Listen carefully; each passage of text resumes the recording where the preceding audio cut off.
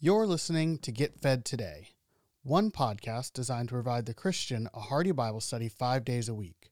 While our mission is to showcase a variety of different Bible teachers, if you want to access more content from a particular pastor, simply listen to the end of the episode for additional information. On behalf of the entire team at Get Fed Today, it is our prayer that today's episode encourages your growth in the grace and knowledge of our Lord Jesus Christ. Thank you, Brian. Calvary Chapel, so good to be able to gather together through this medium. It's just so different. You might have joined us on Wednesday for our special, small group with the pastors, and you saw me there with Sean and Pastor Kenny and Katie and Brian leading us. And actually, this past Wednesday was 20 years ago that Sean and I, felt God call us from Fort Lauderdale to here, and she was pregnant with our first, and we moved here, and it's been kind of interesting because over the course of this last week, it's like the Lord has said, hey, remember when you got here? It's just like that. It's you and your wife and no people. And so, it's been an interesting sort of scenario. But wow, what times we're living in, and this is interesting, you guys, and I miss you. I just so much miss seeing your faces, to be able to put a hug on your necks, and, just for us to be, gathered together as a throng here in the house of God. But, we're still gathered. We're not gathered together, but we're still gathered under the banner of God's goodness and His love and His kindness to us. And so we continue to look up. We continue to allow Him, because He's the only one who knows what's coming ahead, but we look up while He navigates what's ahead. And for that, I'm very, very grateful that He's the one that's at the helm here. So I'm going to cut right to the chase, since I'm pretty sure I know what it is that's on your mind, on everyone's mind. And the title of this fifth message in our Impossible series is Desperate Times, Divine Measures. Desperate Times, Divine Measures. While sitting with one of my daughters earlier this week, she said, Dad, this is so crazy. There's going to be days ahead that people are going to read about what it is that we're going through. And here we are sitting right in the middle of it. I thought that's so true. There was a day, you remember, in John chapter 6 in the life of the disciples where, after a pretty tough teaching, the disciples noticed, Jesus noticed, that there were multitudes that were fleeing. They were turning. In fact, the scripture says that they turned and followed Him no more. And Jesus turned to the apostles, to the disciples, and said, you guys want to go too? And of course, this is one of those times that Peter, he was the first one always out of the gate, but this is one of those times he just got it so right.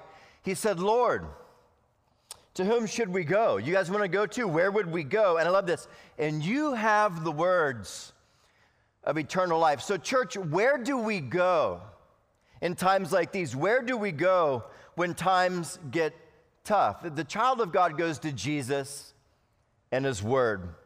So you've got your Bible there. We're in 1 Kings chapter 17. And we're going to see again that tough times, though common, church, are no match for our God. The backdrop is divided Israel in the time of the kings.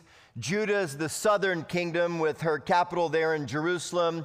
Israel is what we call the northern kingdom with its capital there in Samaria. Israel itself never had a good king.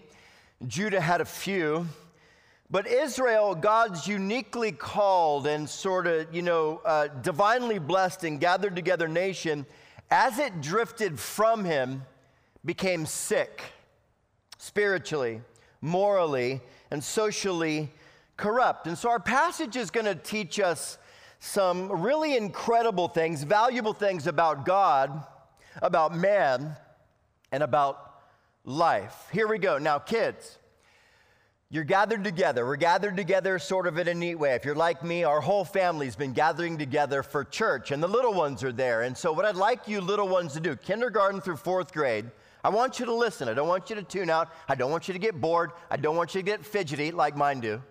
And I want you to use that energy that you've got, and I want you to listen I want you to listen to this biblical story, and I want you to draw your best depiction of it. It's a fantastic story, and you guys are so incredibly creative. And so once you do, I want you to have your parents post your picture of this weekend's biblical story on Instagram. You can tag us at Calvary Chat.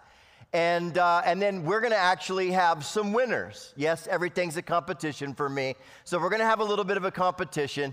And we're going to have 3 winners.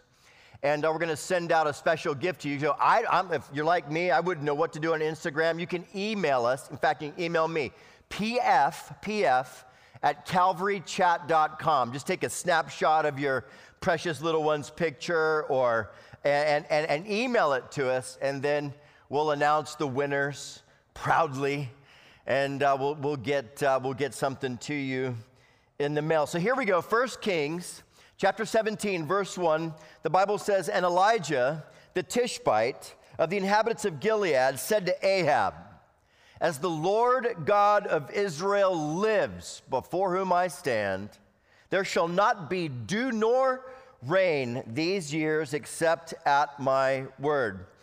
Sadly, with Ahab at the helm, idolatry was on the rise. The worship of Baal was gaining ground, so much so that the divinely instituted priesthood was replaced with prophets and priests of the false god Baal. The word on Israel's streets, like INN, Israel's news network, had God, our founding God, is dead, but Baal is alive. So God sends Elijah to Ahab with this word: "As the Lord God of Israel lives, before whom I stand, there's going to be no dew nor rain except at my word." Listen, every trace of moisture is going to be supernaturally sucked from your atmosphere. Baal was allegedly the sky god and worshiped, for all that he could bring to men, he was over all the elements and all. And things in Israel are about to get dry, real dry. And often when God intervenes in the affairs of his world, it's to set the record straight on who's really in charge and who's really worthy of worship. And it's as if we can hear God say, from the heavens, "So let's see now.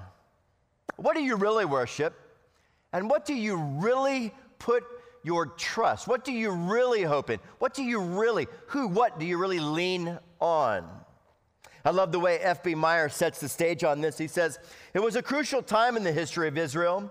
It looked as if the worship of the true God might be completely eliminated in the northern kingdom.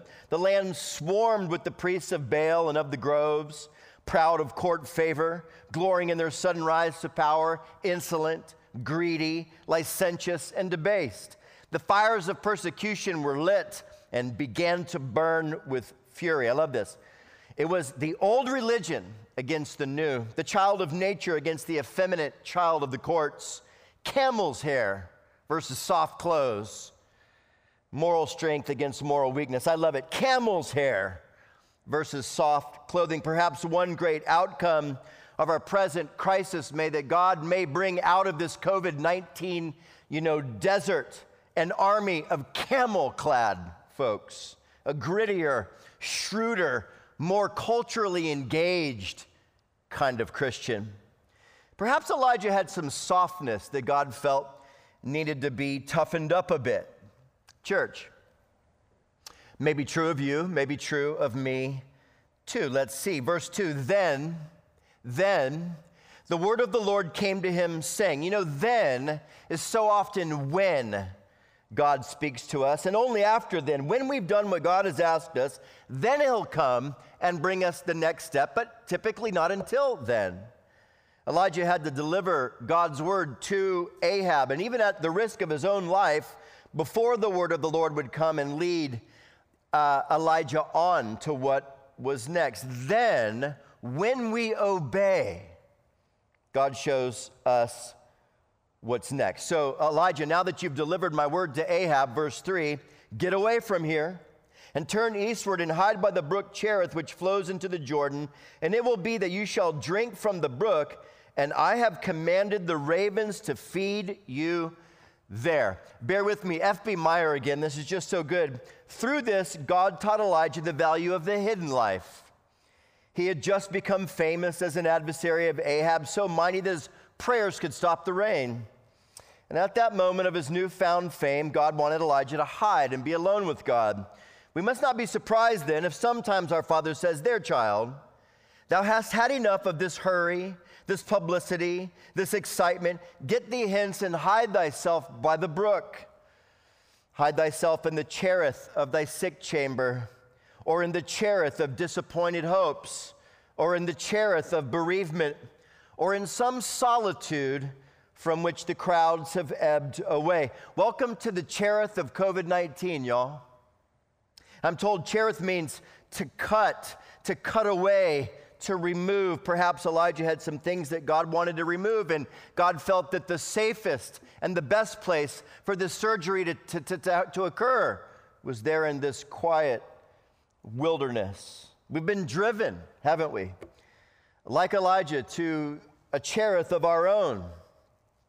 Could God be up to something similar in each of us, his sons and daughters, as he was perhaps with Elijah? You know, dry times and quiet times and isolated times are good times to have some things exposed that need to go. And notice, I have commanded the ravens to feed you there. Then is often when God speaks. There is often where God meets our needs. There is exactly where it is that he's asked us to be. You know, Cherith would teach Elijah to trust in God's provision. His faith would be stretched and expanded. It would be broadened in an incredibly healthy way, but a truly unconventional way. You know, we say desperate times call for desperate measures, but I'm not so sure that we in the Western church have really fully subscribed to that idea. You can imagine Elijah saying, "But ravens, Lord?" This was exactly like what we read not so long ago in our 3-year reading in Acts chapter 10, when essentially God said to Peter, "Don't call anything dirty that I've called clean." He was speaking, God was in Acts 10, of the Gentiles, at least in Peter's mind, the Gentiles which were dirty. To the Jews, that was an unclean thing. Listen, ravens to the Jew were dirty birds, and they made everything that they touched dirty. And Elijah, again, was a devout Jew.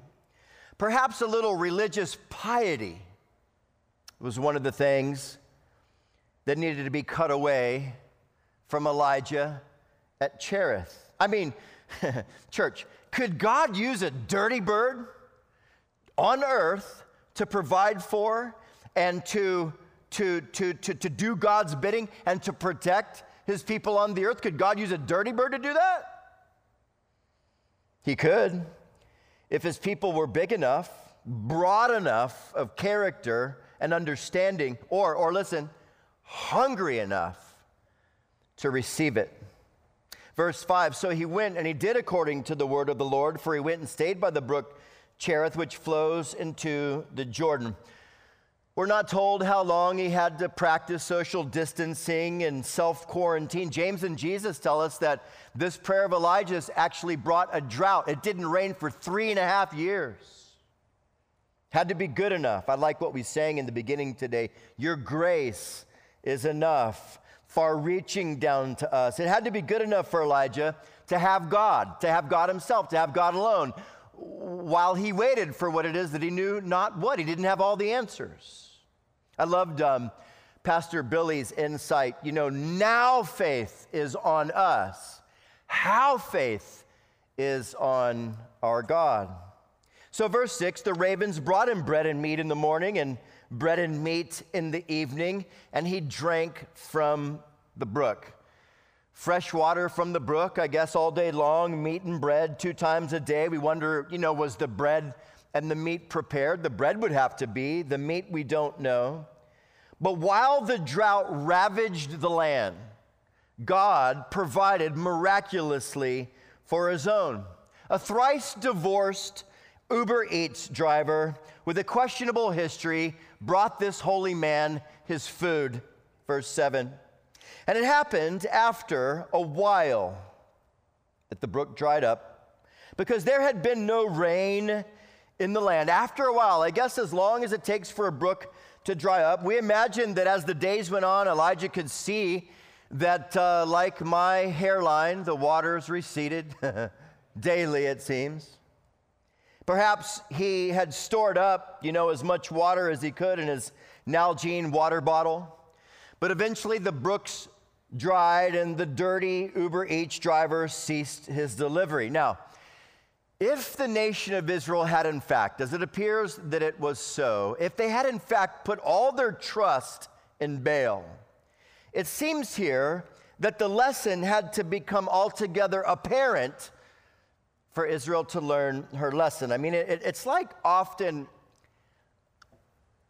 it has to get dry, like real dry, before we begin to see who and what we really worship, who and what we really put our trust in. We can say that calmly when there's still a little margin. But when it gets dry, real dry, bone dry, Brook Cherith empty dry, then we start to see, then the revelation comes. Verse 8, then the word of the Lord came to him, saying, remember, then is when the Lord moves on our behalf, leading us on, but not until then. Speak to Ahab, then I'll tell you what's next. Go to Cherith, there is where I'll feed you. There is where I'll meet your need. Then I'll tell you what's next. We aren't told. We have no idea what happened out there in the beginning, out there in the wilderness by that brook. But maybe this God-fearing Jew, Elijah, may not have eaten any of that food for the first couple days. Like, I just can't do this. I just can't do this. When that dirty Uber Eats driver pulled up, he's thinking, no, not me. I'm a clean Jew. Not me. Oh, no, not my precious. No, not my holy soul. But when he finally got hungry enough, and when he finally got desperate enough, he compromised.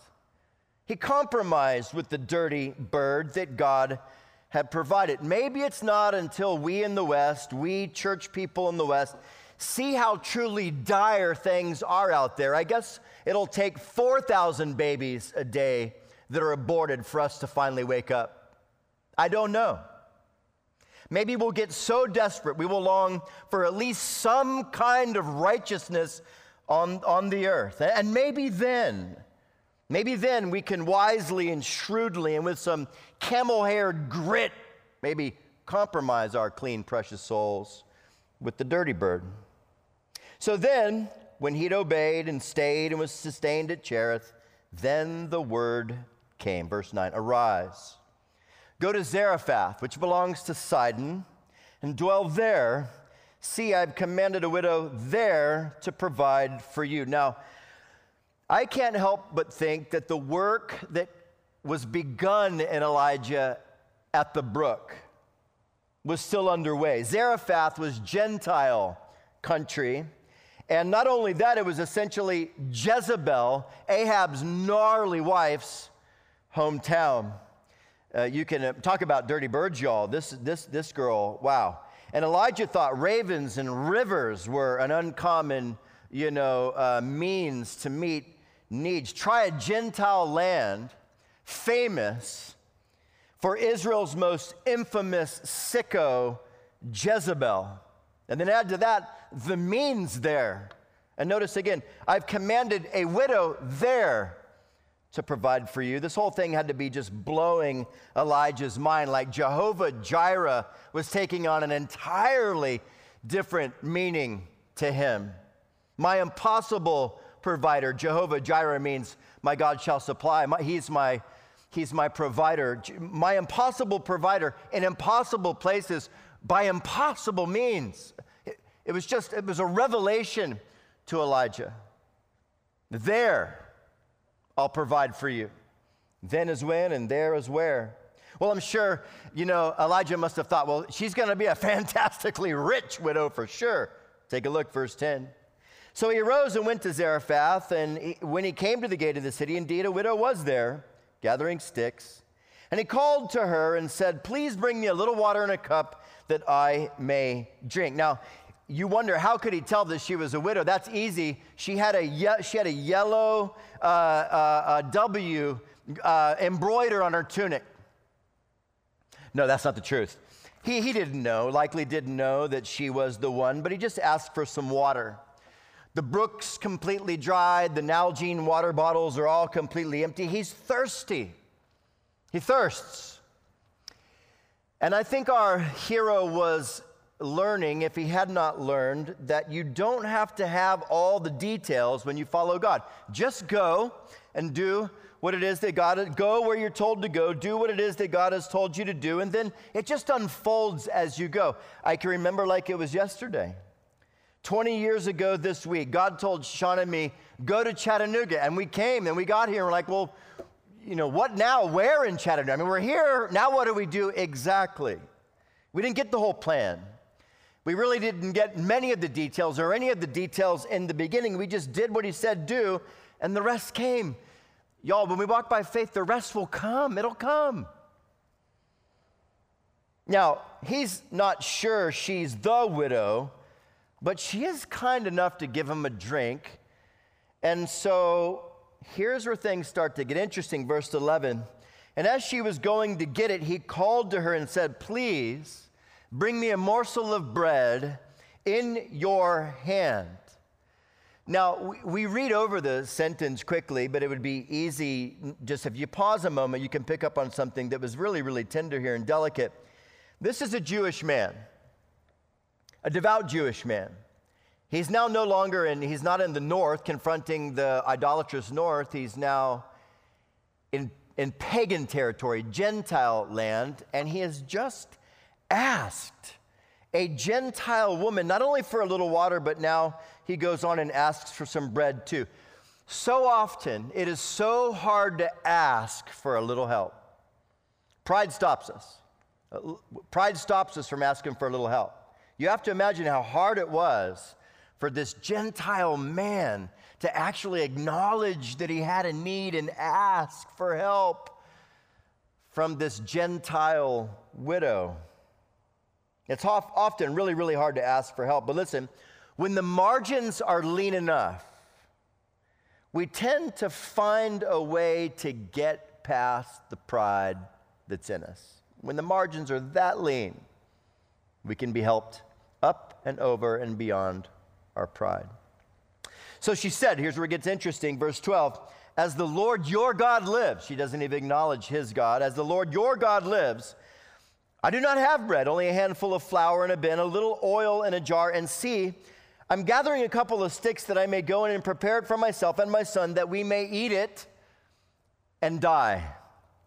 Bingo. Elijah thinks, there's my widow, only she's not rich. She's completely and altogether poor. The vessel Jehovah-Jireh will use to meet my need isn't merely poor, she's abjectly poor. And we think to ourselves, surely a woman in this financial condition has to be exempt from supporting the Lord's work on earth. And that's what she's going to do. She's going to support God's man, God's ministry on the earth, and she's altogether dead. We think her extreme poverty has got to exempt her from playing any part of the kingdom of God on the earth.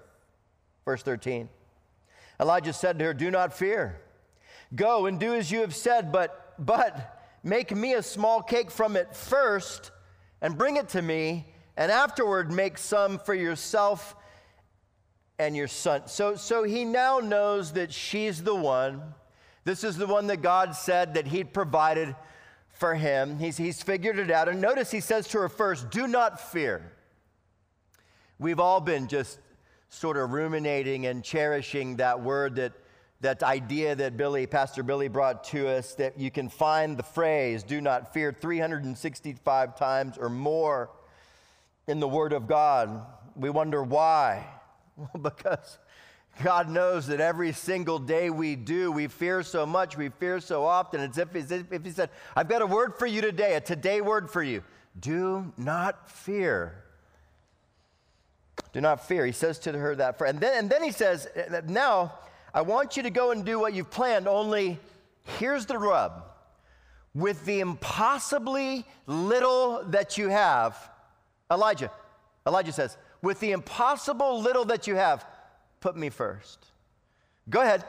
With the impossible that you've got, put me first. Bake me a little cake first, and then afterward, go back and make some for yourself and for your son. Maybe Elijah had learned that then, when we do what God has called us to do, is when God speaks to us. And there, when we get to where God wants us to be, is where he provides for us. Notice verse 14. For thus says the Lord God of Israel, the bin of flour shall not be used up, nor shall the jar of oil run dry until the day the Lord sends rain on the earth.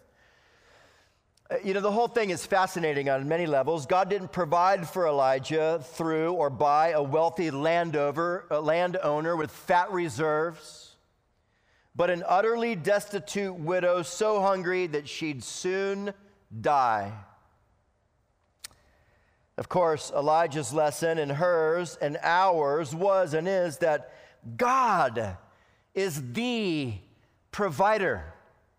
But isn't it interesting that often those that have so little are often so wonderfully generous?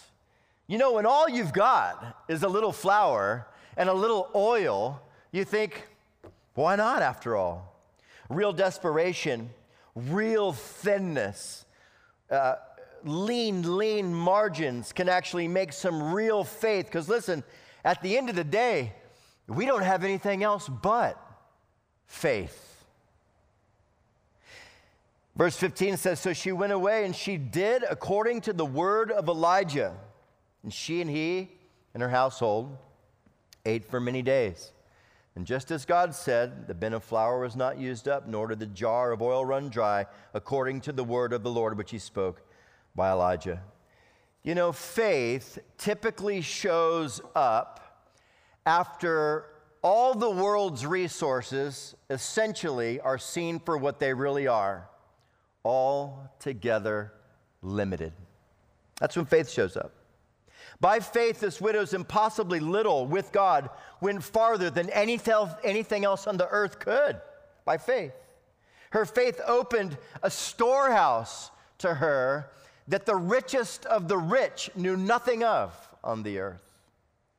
And evidently the flour and the oil were provided daily. Like, you know, all of a sudden there wasn't just this, deluge of oil and flour and they could store it up. Seems God wouldn't let them store it up. Even their toilet paper wouldn't let them store it up. Or ammunition. If you want an idea of like what's going to happen when things get bad, all the toilet paper is going to be gone and everyone's going to be toting. That's what's coming.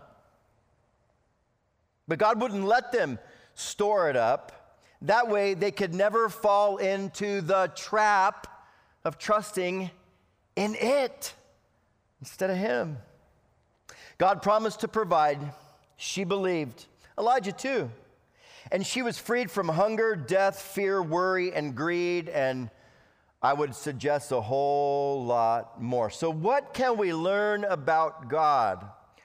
I hope you little ones are still paying attention. I hope mom and dad, you can corral them back in, let them just sort of, finish up their artwork. Tried to make this sort of quick. But what can we learn about God? What can we learn about man? What can we learn about life? Number one, on God. Listen, church, you've got to hear it. On God, first, he's capable and he's committed to care for his own. God is capable and God is committed to care for his own. Church, we have never faced anything like what we're facing right now, but others have. In fact, I'd submit to you that others have actually faced far worse than what we're facing right now, but God is faithful. He takes care of his own. I put it to you this way. I think God takes it personally to take care of his own, as if it would look bad on him if he couldn't actually come through and take care of his own. God takes it personally. I've actually talked to some business owners that I know and love that have had to lay off people. And as I've talked to those business owners, literally they've said, one of the hardest days of my life was the other day. I had to let go of all these people. And it's what he said. I love those people. I love them. And he's a good man, a precious man. But listen to me. If that's how a man feels about laying off his people, how much more do you think God looks on and says, you're mine, I chose you, I'm your provider? I think God takes it personally. I know he does. If men do, God does. God's capable, number one, and committed to care for his own. Number two, on God. Listen, that you say, well, how? How can he care for his own? How's he going to meet my need right now? How are we going to do it? Listen, this answer is how. God has extraordinary means to meet our impossible needs. Ravens, rivers, widows, destitute widows. God has a plethora of heavenly couch cushions to look under to meet our needs when the time comes. Desperate times call for divine measures, and so I just exhort you, whoever you are, whatever it is you're facing, and I'm not trying to make light of what you're facing. Listen, look up. Look up. Our God has extraordinary means to meet our impossible needs. And if you find yourself facing something that just feels altogether impossible, look up. Because Jehovah Jireh is your profound supernatural provider. He's capable and committed. He's extraordinary means. Number three, now this is where it gets a little heavy. Listen, he's promised provision, not prosperity. He's promised us to provide. He's not every one of our needs, but not everything that we want. He's promised provision, not prosperity. If I understand the passage right, out there by the brook, there was meat, there was bread, there was water. He gets into the land of Sidon and the meat's turned off. We don't have any recollection. We have no knowledge that the meat, I provided out there in the wilderness was great, but now that you're in Sidon and you're going to have a little bread and a little water, a little bread and a little water, a little bread and a little water, but I'm going to provide. He's promised provision, but not prosperity. Now let me read something to you that actually Pastor Eric unpacked for me some years ago. I've never been able to get it out of my mind.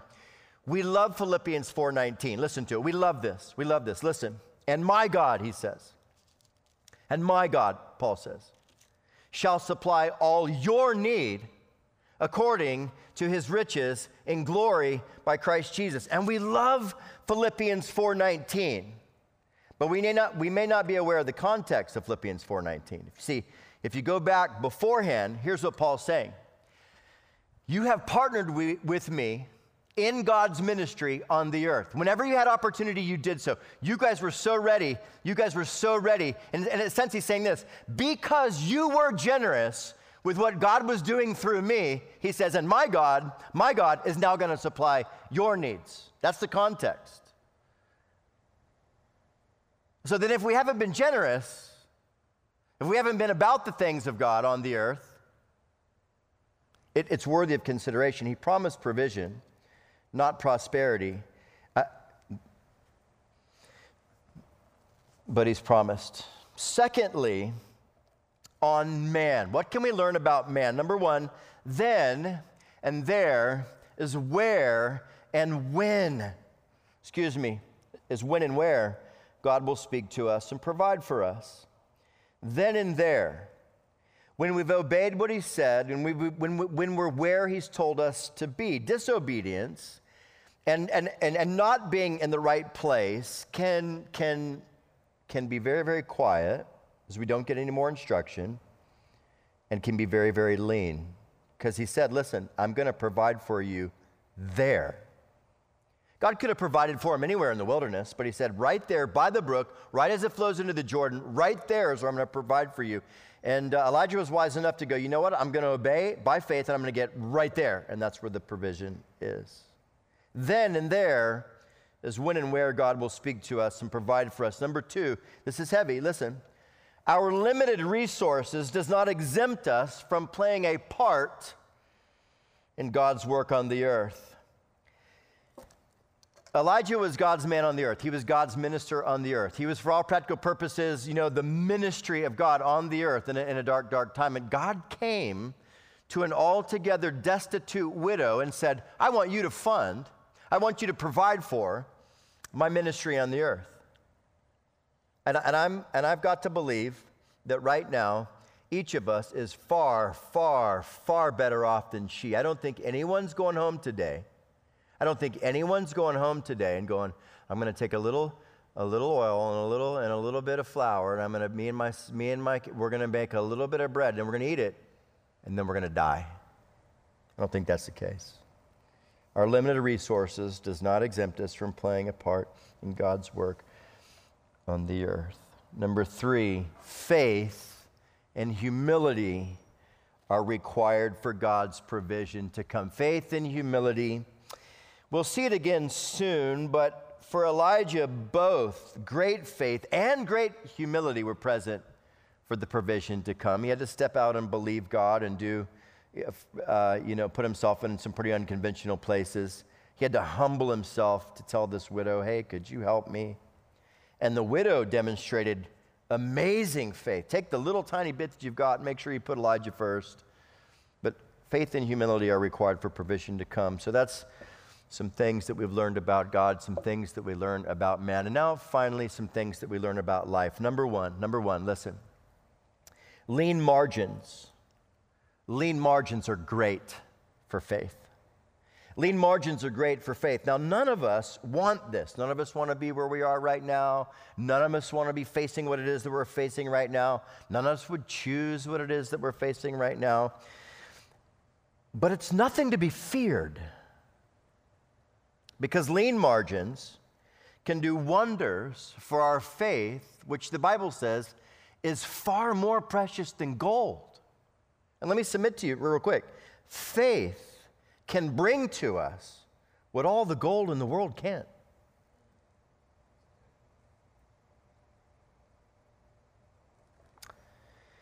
Lean margins are great for faith. Number 2, lean margins reveal what and who we really trust in. We say we trust in God. We do. We say boldly we trust in God. But then the 401k takes a massive hit. We lose our jobs. And listen, I'm not making light of any of this. I'm not making light of any of this. I'm not trying to put anybody down. But we say we trust in God. And then it dries up.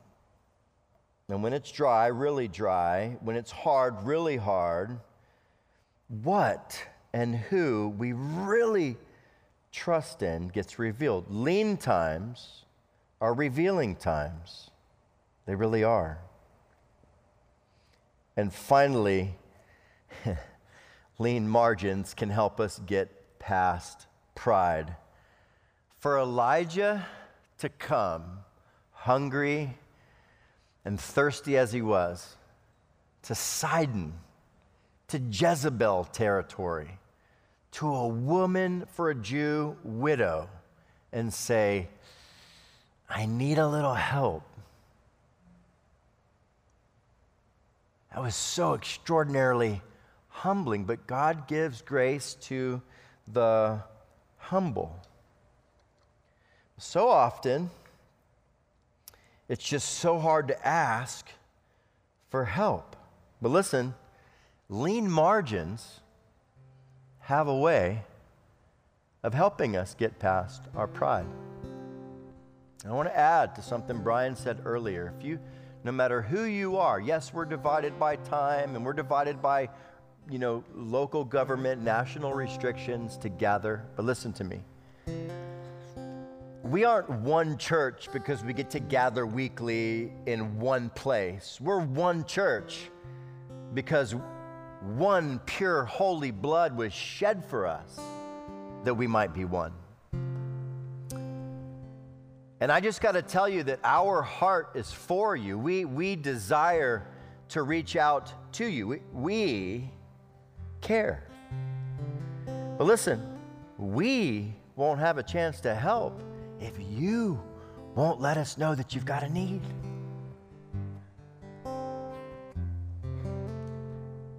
The widow would have gathered her sticks and gone on about her business. Nothing supernatural or divine would have taken place. Elijah would probably still be. So here's the thing. Don't have a need and not let us know. Don't have a need and not let us know. We're believing, listen, the Lord's our provider, and He's got means, He's got ways, He's got resources that we don't know anything of. And we want to walk by faith together. Church, God cares. He cares, and He can be trusted.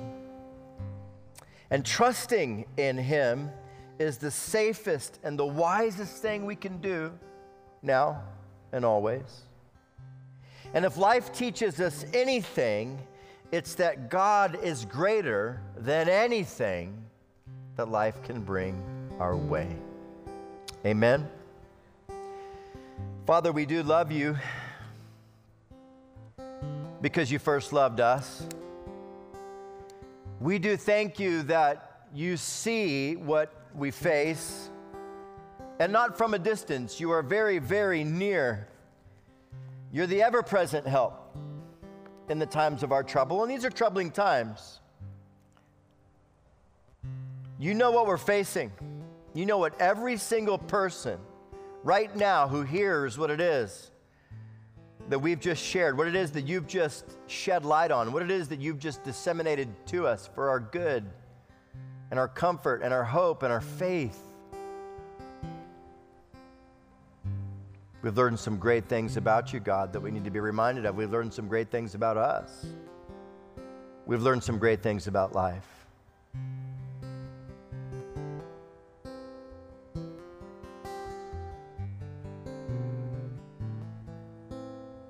Desperate times call for divine measures. God in heaven, who controls the ravens, the winds, the rains, the grains, the storehouses, the widows, the waters, the earth, the seas, the skies, and everything that's in them. We really don't have to know how. We just have to know who.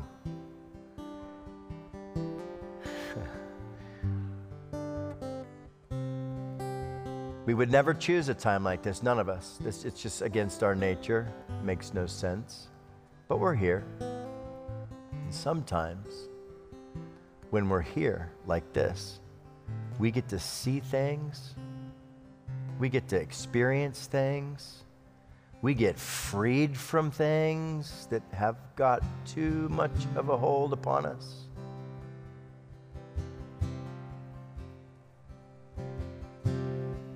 Thank You for Your mercy. It's new every single morning. Be merciful to us, O God. Your grace is enough. There's no soul You can't save, no mountain. Lord, we've got a mountain of a virus and an economic mountain that's threatening us. There's no mountain You can't completely remove. No sin You can't forgive. No deficit You can't overcome. Thanks for dwelling in this place. Thanks for dwelling with us in our homes. Thanks for the new things that You're doing in this cherith of COVID-19. We're looking up. We're looking to You. It's the wisest, safest thing to do always. And all God's people all over this city and beyond say together, amen and amen. Amen. Thank you for listening to Get Fed Today. Today's sermon comes from Pastor Frank Ramseur. If you enjoy the message, you can learn more about Pastor Frank's ministry by visiting calvarychat.com. That's Calvary, CHATT.com.